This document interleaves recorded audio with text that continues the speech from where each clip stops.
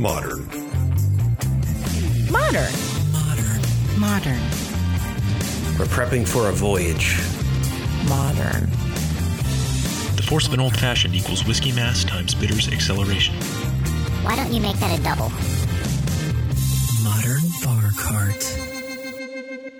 What's shaking, cocktail fans? Welcome back to another episode of the Modern Bar Cart podcast. As per usual, I'm your host, Eric Kozlik, and my goodness, do we have an amazing episode for you this week. So far, we haven't really delved too deeply into the world of agave spirits.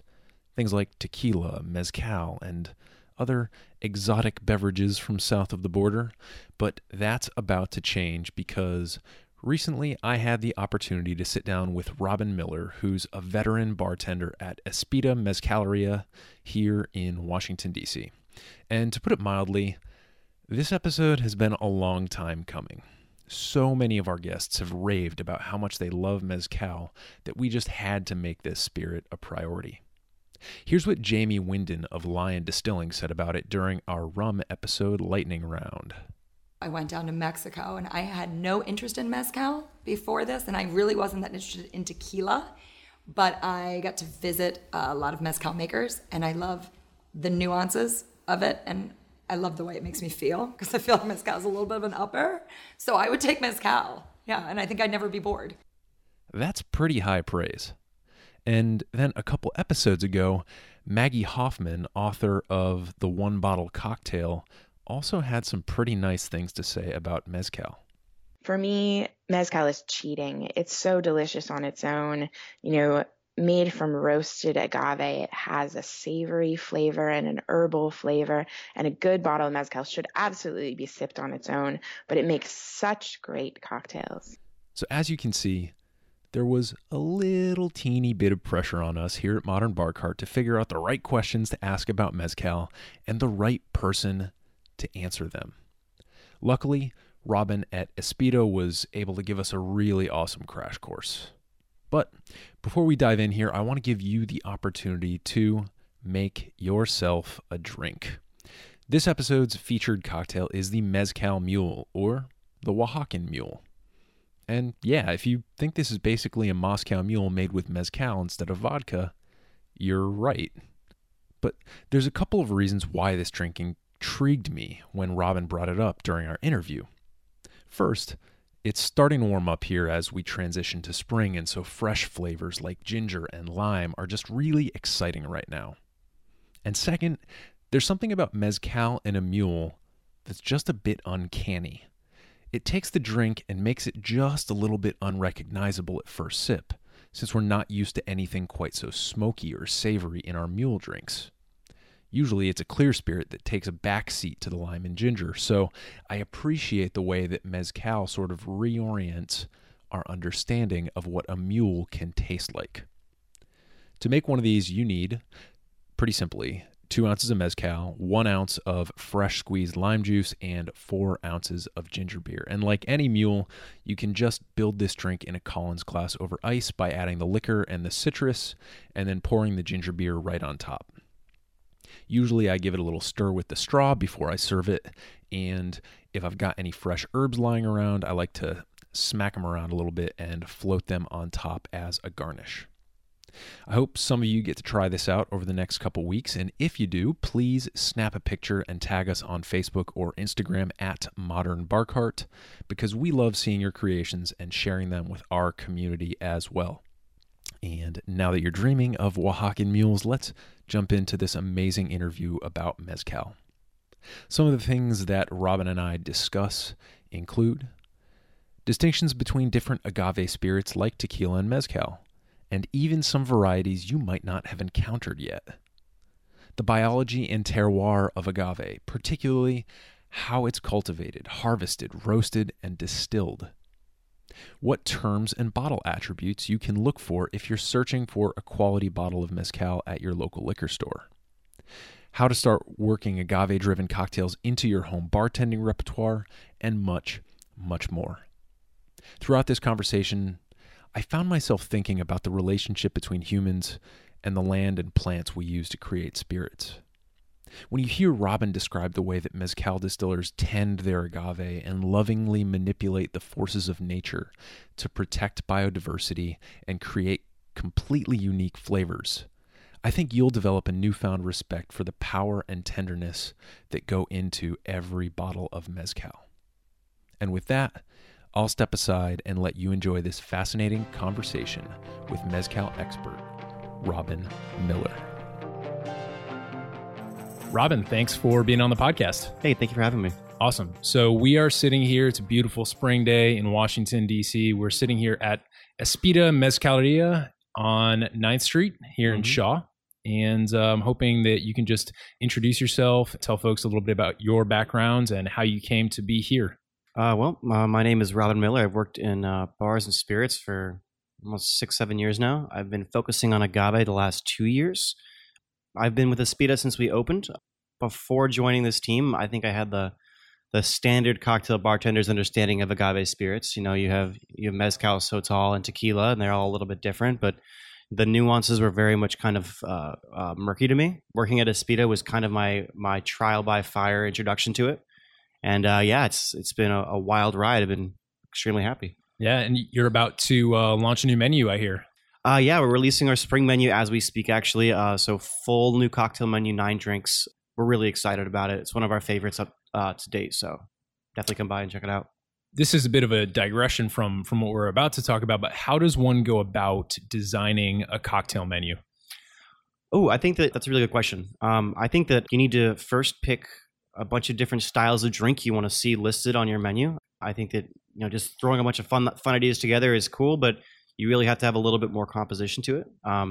So I'd say you want to have one crowd pleaser, sweet and sour crushable drink. I'd say you should probably have something that's carbonated, a highball of some sort.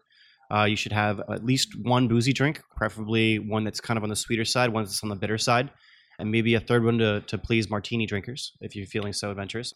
And then you kind of want to be able to hit all these bases so people who like drinks can find something they can identify with. Something for the mule drinkers, something for the martini drinkers, something for the margarita drinkers. And that's how you kind of can encapsulate the largest audience with only a few drinks. Yeah, that's really interesting. I would love to at some point do an episode on sort of the Myers-Briggs personality types of cocktail drinkers where we get the mule, there's the mule, there's the margarita, which is they're kind of similar, but I could share some stereotypes. Okay, good. Maybe when we do that, we'll come talk to you again. Yeah, but that's really cool. So excited to see what that menu looks like. And we're here today to talk about Mezcal, which is sort of the bread and butter of this establishment. And we'll talk about agave spirits, I guess, more generally, but definitely with Mezcal as the focus. So could you just start by defining Mezcal, maybe placing it in its place among the rest of agave spirits? Sure. So Mezcal is kind of like the word whiskey when you come to a very general sense of the word Mezcal. Mezcal is the loose word used for anything distilled from agave.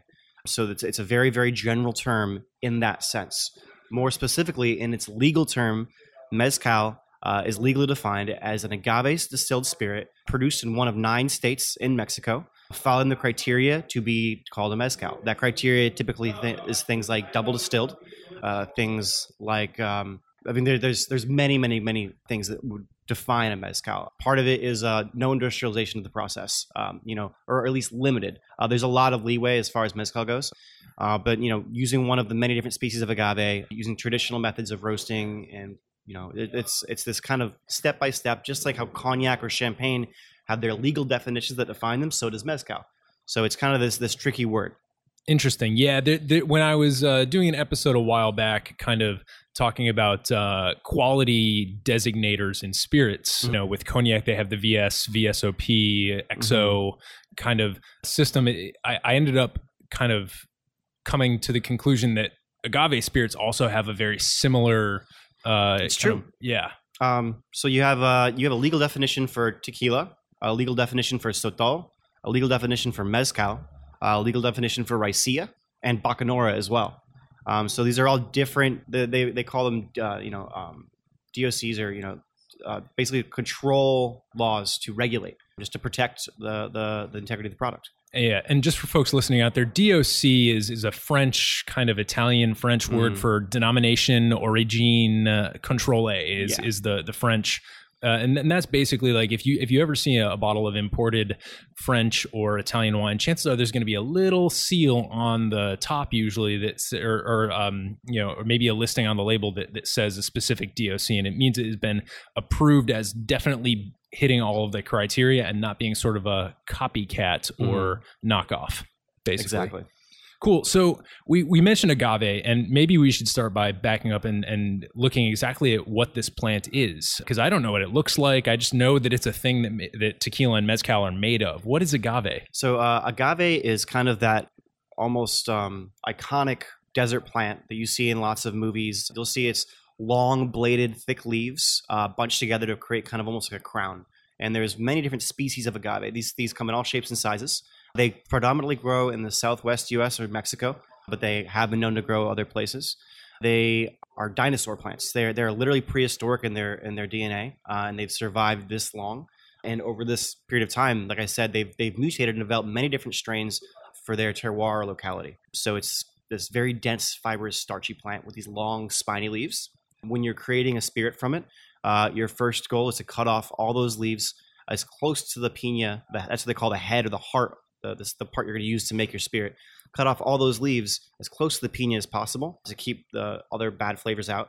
And then you can pull that out of the ground, and then you have your perfect agave head, or your agave piña is what they call it. And again, based on the species, it can be the size of a soccer ball, or the size of a wrecking ball, depending on where it's from. So there's a lot of variety based on where things are coming from. Interesting. And can people kind of think of the piña versus the leaves almost like an artichoke style, where the inside is the heart? That's a great comparison, yeah. But the center of agave is extremely dense, though. It's very, very hard. It's almost like wood. So the process, you actually have to roast it to make it soft enough, convert those starches to sugars.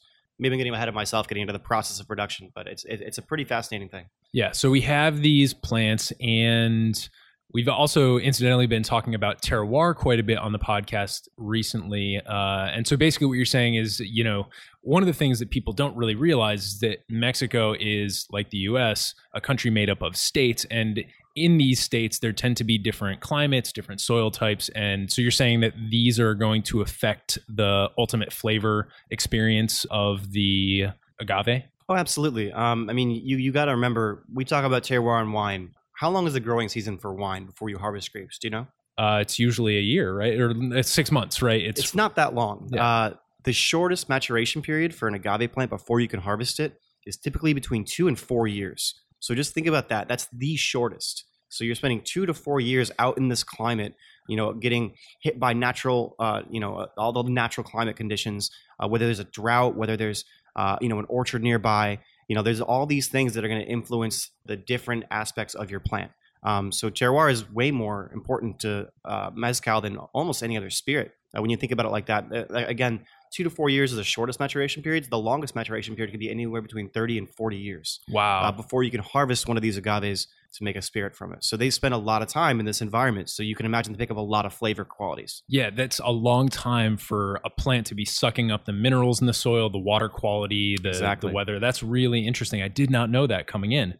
So are mezcal agave plants farmed in kind of like a plantation style that we would be familiar with, or are they kind of a little bit more naturally occurring on a plot of land? So there's 2 ways you can look at that. Both are correct, but I think the important thing to remember is that one of the things that makes agave or mezcal special versus tequila is that agave, for the most part, and this isn't demonizing all tequila or making all tequila or all mezcal, awesome, but for the most part, mezcal is much more focused on natural production. So that means natural reproduction of the plant. With tequila, you may have heard of them creating clones from the root shoots. You're creating a perfect genetic clone of that plant when you do that, which leaves it susceptible to things like plagues or insects or all sorts of problems that could arise, which is why we so often hear about these issues with agave shortages, because they have massive plagues that wipe out agave crops because it's all the same genetic plant. With mezcal, they let these agave plants reproduce naturally, which promotes biodiversity, which makes them kind of create these natural pesticides or these natural immunities to these diseases or funguses that wipe out plants. So it's a much more natural process for the most part. Right. You will see them grown in neat rows, but they will not all be the same size. Like if you're going to the Cuervo facility or something like that, these plants are going to be varying sizes because they harvest them when they're ready. You'll see holes in the line where they actually remove the ripe plants. So that's the other thing that distincts the two, is that mezcal will always wait, or good mezcal should always wait for the plant to be mature. And you know that because it'll tell you by sending out a sentinel flower shoot.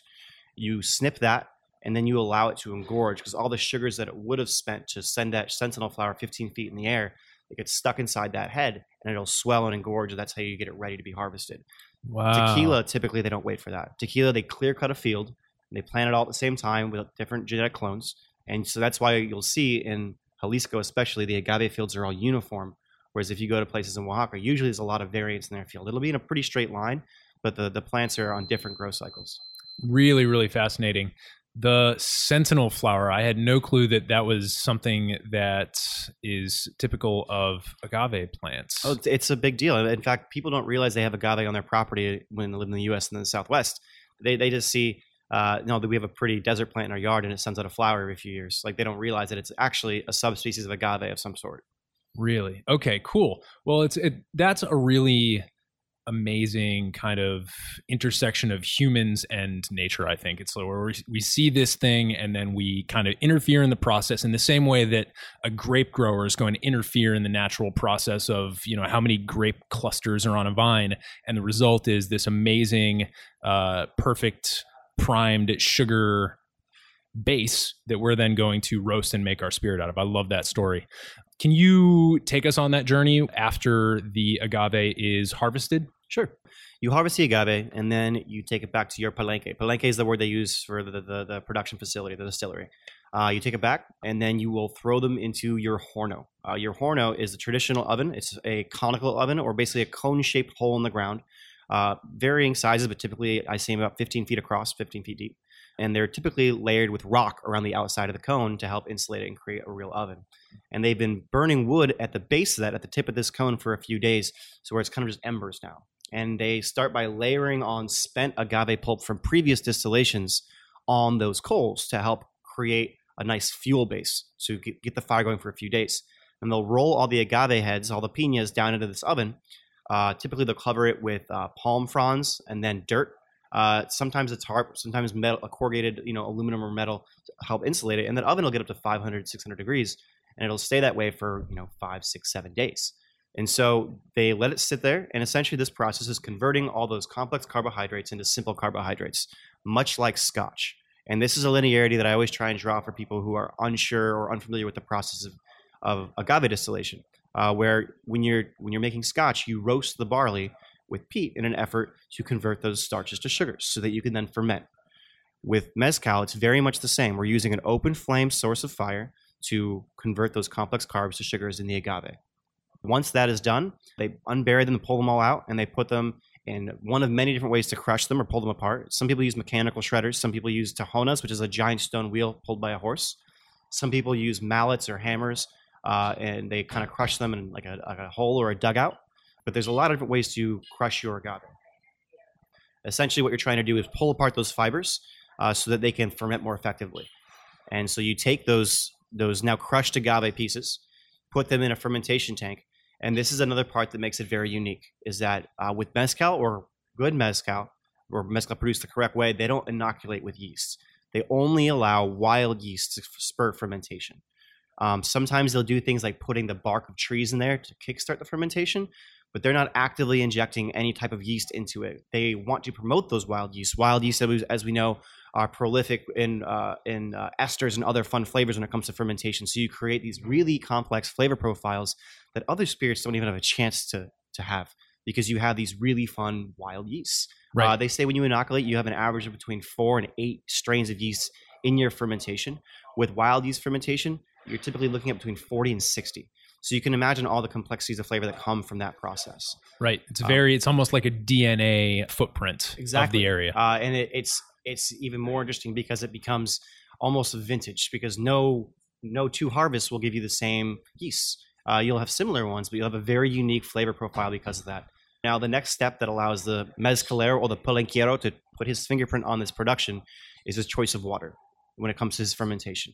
Are you using river water? Are you using well water? Are you using city water? Where is this water coming from? In regions like Miahuatlan, where they have a very dense soil bed that's layered with minerals, using well water is preferred because you end up giving it a very soft, mineral-driven flavor profile in your mezcal, but based on your water choice. So there's so many ways that the hand of the maker can influence your final product and create a very unique, very vintage product that you will say, oh, this is batch 11. This is a very good batch. Oh, this is batch 13. It's fine, but it's less masculine than batch 12. You begin to see these patterns when you're talking about specific brands, and it becomes this very nerdy subject, much, much more than many other spirits, which is why it's so fun. Yeah, absolutely. When you said the fibers, what does it look like? Because I feel like a lot of people understand what a mash looks like for a spirit. It sounds like mezcal mash, if you can call it that, is going to look a little bit different. What do those fibers look like? Well, yeah, you were talking about a mash bill when it comes to distilling grain spirits. You have grain. The only way I can really describe it is if you've ever seen like a very unripe pineapple, where it's not juicy, it's very fibrous. That's kind of the texture we're talking about. But then you roast it and you can kind of pull it apart. And these fibers are strong. In fact, they're so strong they make paper. They use them to make adobe bricks. They use them to make rope. So it's kind of this big thing. And after they kind of do that fermentation, I'm sorry, do you want me to continue with the process? I totally forgot we didn't finish it. Yeah, sure. All right. So during your fermentation, you put your water, put it in an open air vat, and you'll hear it bubbling, which is kind of the amazing part. And it creates a very dense shell on top. And you have to eventually, when you hear it stop bubbling, that's how you know it's done fermenting. You crack that shell, and then you shovel all the fermented agave into your stills now. So you're either using copper pot stills, alembic stills, clay pot stills, or Filipino stills. So there's a bunch of different ways you can distill. Again, another place the hand of the maker comes into play for choosing how they want their mezcal to taste. Then they do the traditional distillation, where they do two distillations and they create cuts. And one thing that makes mezcal unique, again, is they blend their cuts back together to a certain extent, which is very unique. A good mezcal will not add water to some degree. They're going to be blending their heads and tails back into their heart to achieve a palatable ABV. And what that does is, again, increase flavor. You're adding all these interesting characteristics from the oils that are in the tails to the high notes that are in the heads, and creating a very complex, very three-dimensional spirit. So there's a lot that goes into it, and that's how you reach your final product. Are there any risks in there? I know that a lot of people who understand the process of heads and tails very basically understand it as the distiller taking all the bad stuff out of the liquor. That is a very basic understanding of it, yes. So the dangerous parts are going to be the very, very, very, very first part of your heads. We were talking about parts per million of the dangerous types of alcohol that come from distillation. They're well within the safe range. I've never met a blind mezcalero, I'll tell you that. And I've met quite a few. Nice. So they're very good at what they do. But the tails, if you've ever had tails before, it almost tastes like rice wine. It's got these very oily, interesting characteristics. But the idea is when you blend it with that, like I said, those high notes of the heads and the nice rich part of the heart, you really just create a better thing. And part of why they do this is they're all about conserving and using every part of the plant and not throwing anything out to a certain extent. And they'll drink parts of the heads and call it the puntas by itself. When it's just the heads, that's all you drink. And the tails they refer to as chiche or ordinario. And so they will drink those separately. It's kind of this use everything mentality, like no waste. It's kind of neat. Right. It's almost an inverse of, a lot of the bourbon mentality here in the U.S., where it's like, let's make the smoothest, most innocuous tasting thing that we can possibly make so that more people will drink it, with the kind of assumption that people want something that's smooth to and the neutral? point of water. Yeah. So that's kind of the big difference in the tequila industry and the mezcal industry. For many, many, many years, the tequila industry, to put it bluntly, tried to make agave vodka, where they're stripping away as many flavors and characteristics as possible, whereas mezcal is celebrating all that stuff. So it's kind of like the other side of the sword, which why I love it. It's a much more natural, beautiful process, and it's got historical relevancy in Mexico. They've been producing it the same way for thousands of years, quite literally thousands of years. Archaeological evidence has proved that it is potentially the oldest spirit on earth, going back as far as 3,500 years, making single distilled spirit way back when. It's pretty amazing stuff. So it's got a lot more of this romantic history to it too. Right. When people go out to the store because they get inspired by a podcast or a bar that they've visited and had an amazing mezcal drink, they want to go to the store and pick up a bottle.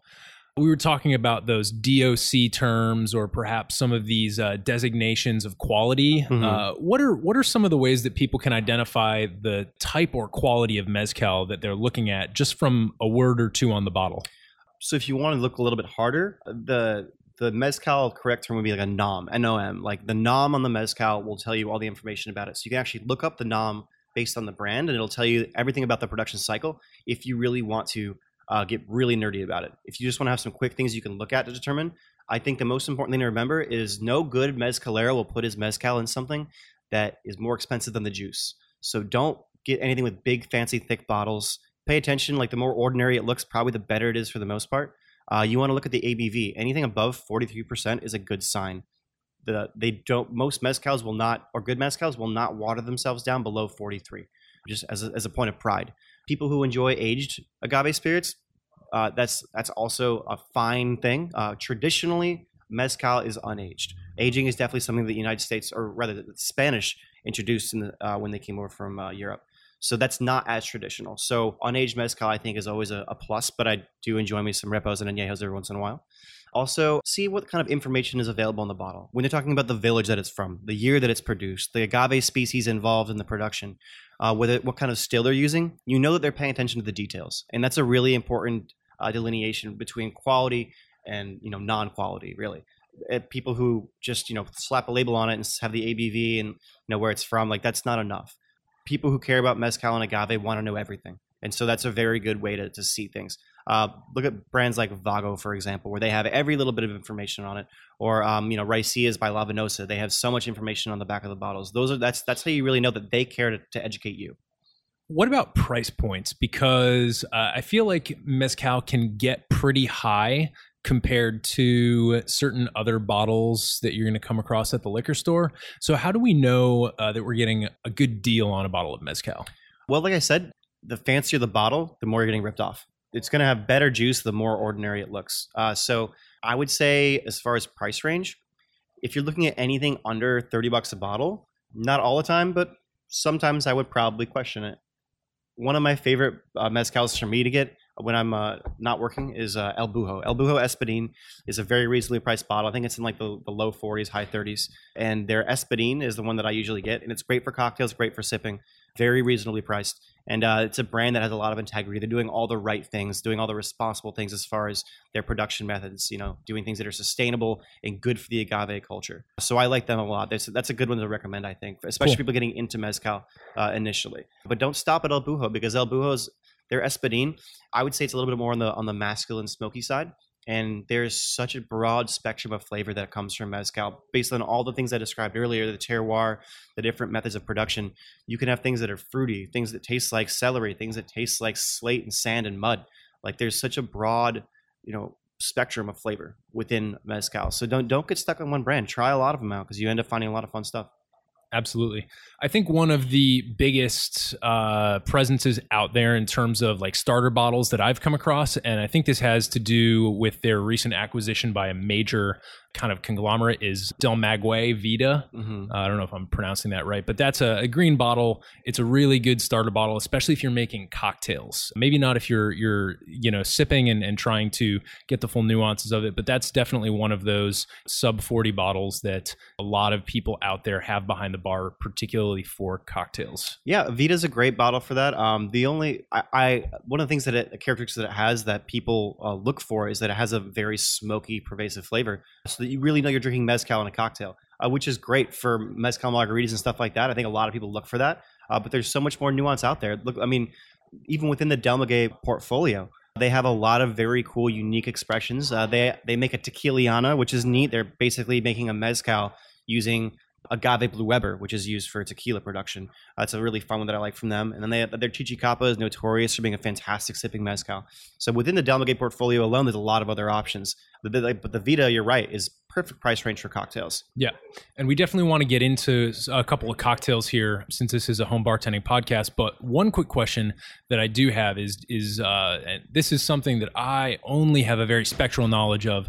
You mentioned initially, when we were talking about the different types of agave spirits, we have tequila, we have mezcal, we have sotol, and then you listed another one. Bacanora. Bacanora. Can you talk a little bit about sotol and bacanora? Just because I know I haven't heard of bacanora, and most people, I'm sure, have not even heard of sotol. Sure. So sotol is really cool. Essentially, you're using a species of agave called the desert spoon plant.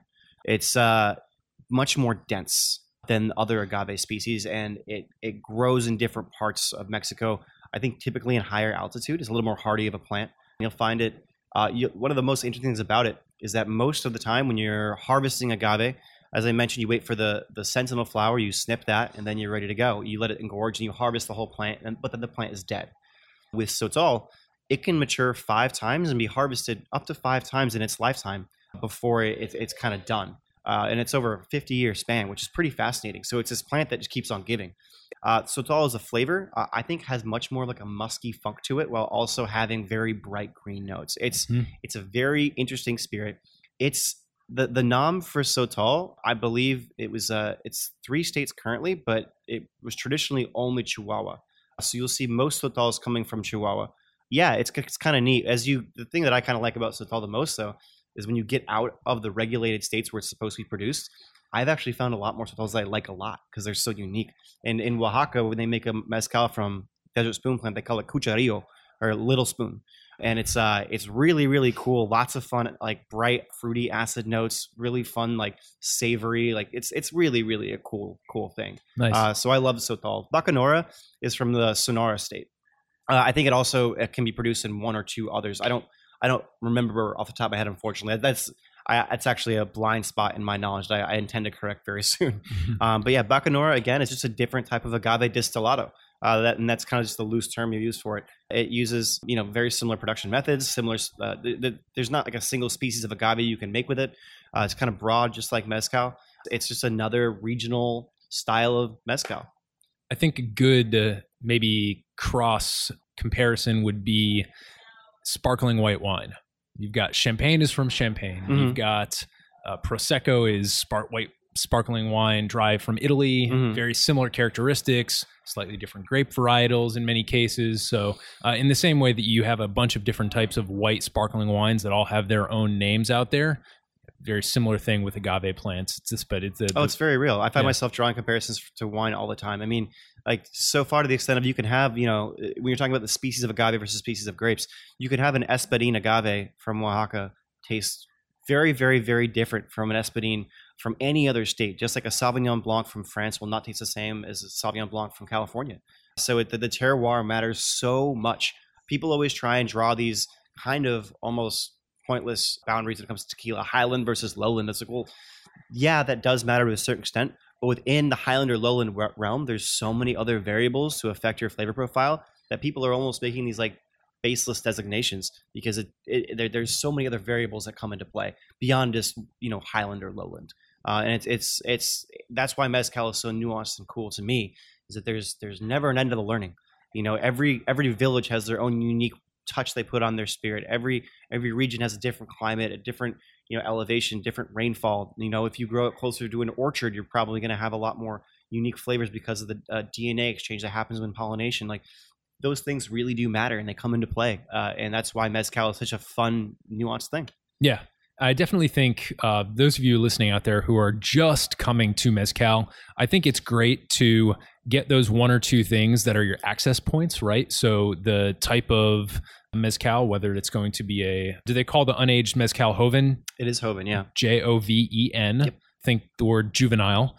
And, so do you want an unaged? Do you want something that was lightly aged, like that's called a reposado? Or do you want something that's been aged a long time that's going to be closer in flavor profile to your bourbons and your other whiskeys like an añejo? Those are the same types of age designators as tequila. So that's a really easy access point. And then of course, if there's tasting notes on the bottle, maybe speaking to somebody at your liquor store, these are going to be the best access points to it. But I think a great point is that once you get past the access point, there's almost no end to the nuance. Oh, it's super fun. And honestly, the best way I'd say to find a bottle for you is to go to a local tequila or mezcal bar and ask them. And I think the best thing they can ask you is, what do you normally drink? And whether it's gin, whether it's scotch, whether it's bourbon, whether it's vodka, we can find something for you based on all those things because there's such a broad spectrum of flavor. Right. Okay, before we get into lightning round here, can we just talk mezcal cocktails? Oh, sure, absolutely. And or agave. Let's start with just agave in general. The big agave spirit cocktail, where it all started at the bar, so to speak, is the margarita. Mm-hmm. Talk about the margarita. How do you make your margaritas? So at our bar, we make ours with a amber agave syrup with fresh squeezed lime juice. We use Jaffard triple sec, partly because we really like the flavor, but also because it's 40% ABV, and we think that really gives it a nice kick. And then we use El Bujo Espadín Mezcal, agave, lime, triple sec, and mezcal. And then we actually rim it using sal de gusano, which is a salt made from roasted ground agave worms and chilies. So it's kind of savory, it's spicy. The cocktail's sweet and sour, so it kind of opens up your whole palate. It's just really addicting. All right, so how did we miss the worm? We got to talk about the worm. All right, so now. the worm is kind of like a tourist thing, I think, because when you go to Oaxaca, yes, you will eat bugs all the time. There's grasshoppers tossed in every kind of season you can imagine in the marketplace, and you eat them like potato chips by the pound, and they're delicious. But the worm in the bottle, I think, is fairly a touristy thing. I've never had a mezcal with a worm in it that I liked. I'll say that. Okay. That being said, they do intentionally drown bugs in some mezcal for medicinal qualities. Let's not get into that because it's super weird, but also awesome. I had scorpion mezcal where they actually drown thousands of scorpions in it, and the venom actually settles your stomach because when they die, they release the venom or something. It's pretty good. All right, but that is suspect. Yeah, I would hope that's the U.S. Customs has prevented that from getting on too many shelves. So cocktails, the margarita is obviously super cool. Most popular cocktail in the world. One that I think is super basic that anyone can enjoy is the Mezcal Mule. Ginger and lime go hand in hand with mezcal, and I think it's a really easy cocktail to crush. One of my favorite cocktails to do with it is a variation on a Mezcal Negroni. We call it an estocada. So this is a combination of mezcal with Rhubarbaro Amaro. Currently, we're using Fernet Francisco's Rhubarbaro and Coqui Rosa Americano. Play with the proportions to find what you like, but we think that is a very, very, very good equivalent, if not superior cocktail to the Negroni.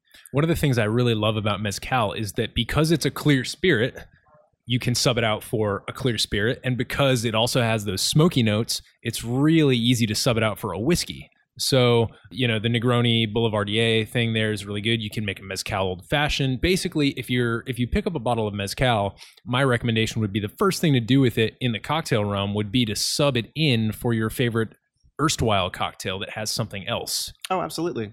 One thing we love to do is I like to pair it with other spirits into a split base, particularly rum. I love doing like a split base rum and mezcal daiquiris, maybe a little bit of Smith and Cross with a white rum and mezcal, super fun.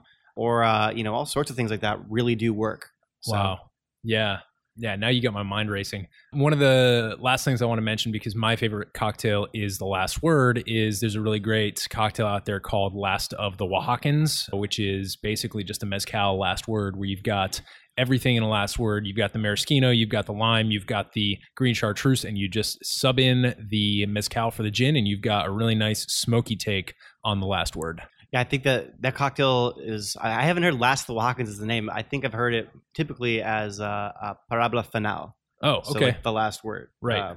But no, that's absolutely a great drink. I love that one too. We do a fun one here called the Naked and Shameless that we really like. It's a play on the Naked and Famous, obviously. But yeah, again, it's just being careful with your substitutions and finding what works.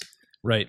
I really liked what you said too about blending mezcal with other spirits. So if you've got a daiquiri or something, because a lot of mezcals tend to be very aggressive or smoky or aggressive and estery, it's good to, maybe instead of using a full-on mezcal and losing the character of that cocktail with its original spirit, you just add a little bit in there and cut down on the base spirit a little bit. I think that's a really good piece of advice for people to start playing around with at home. Oh, for sure.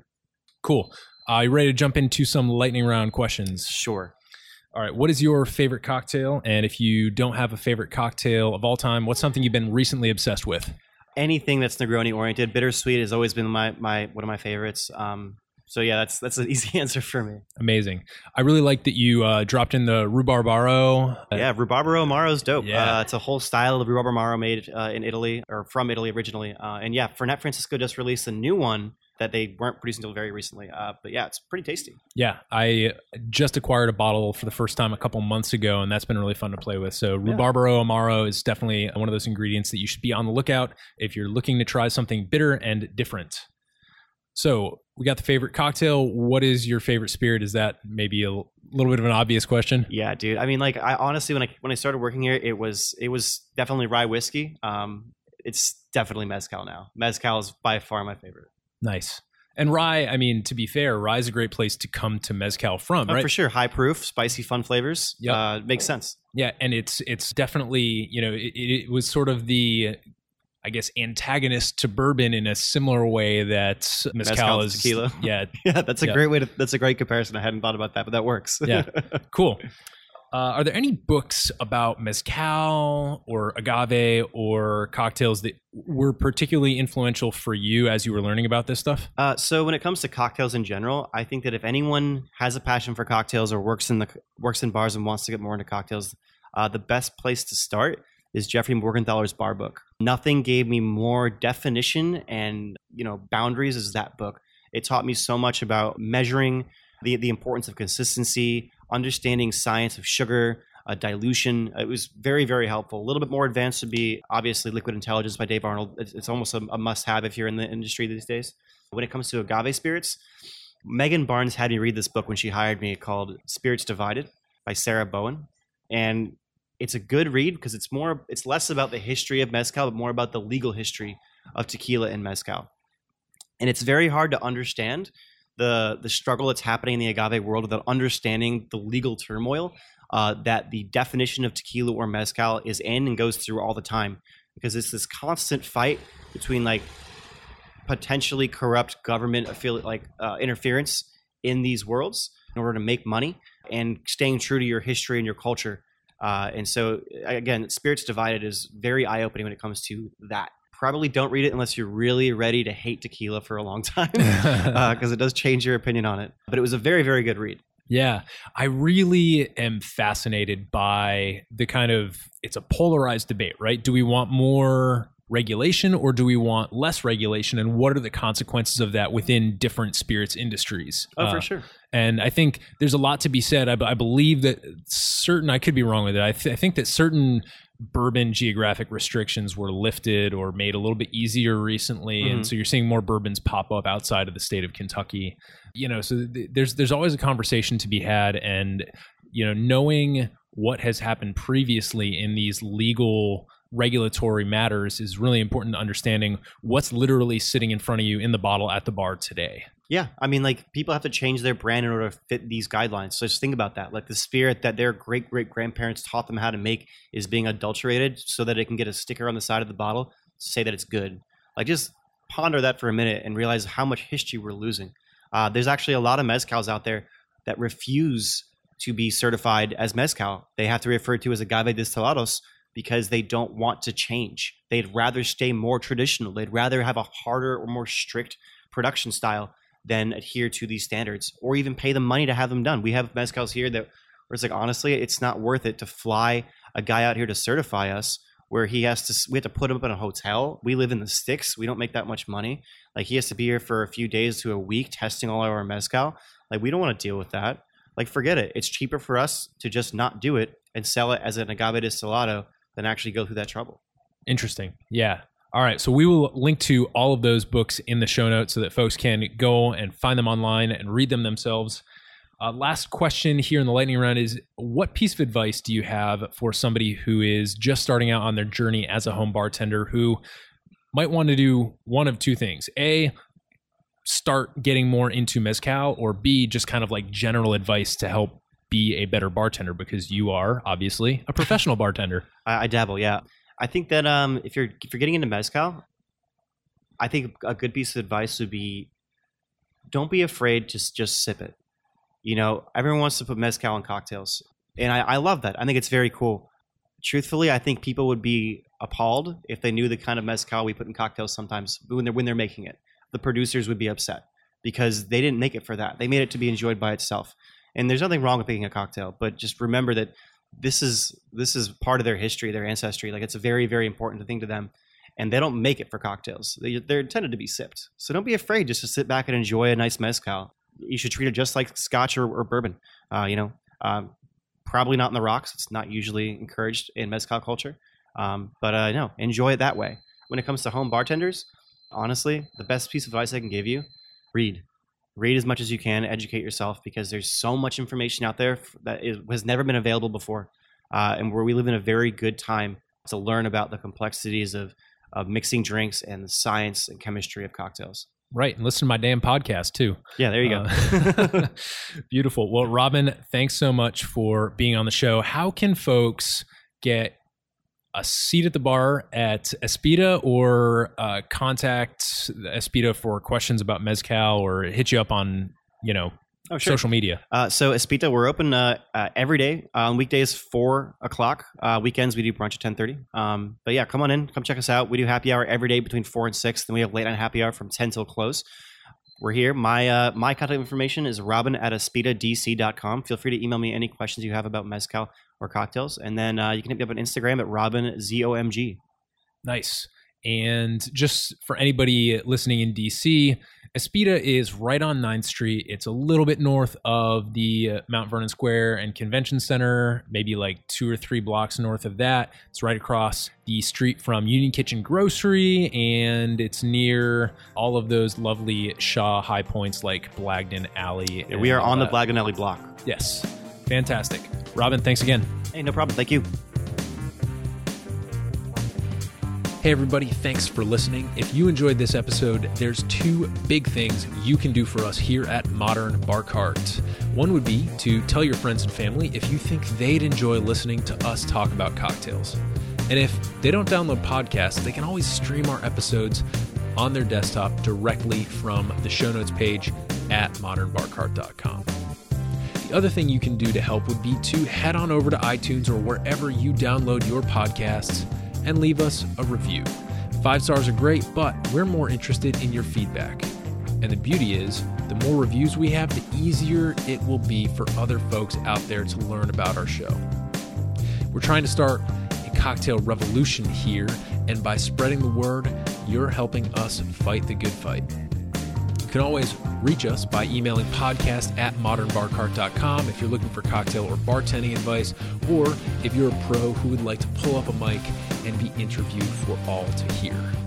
Also, definitely follow us on Instagram and Facebook at Modern Bar Cart for cocktail porn, recipes, and entertaining tips. And keep an eye out for new product releases and special offers, which are happening all the time. We love our listeners, and we really enjoy giving you exclusive discounts and sneak peeks at our latest and greatest cocktail projects. This episode may be over, but for you, the mixological fun and adventures are just beginning, so remember, folks, drink responsibly and experiment boldly.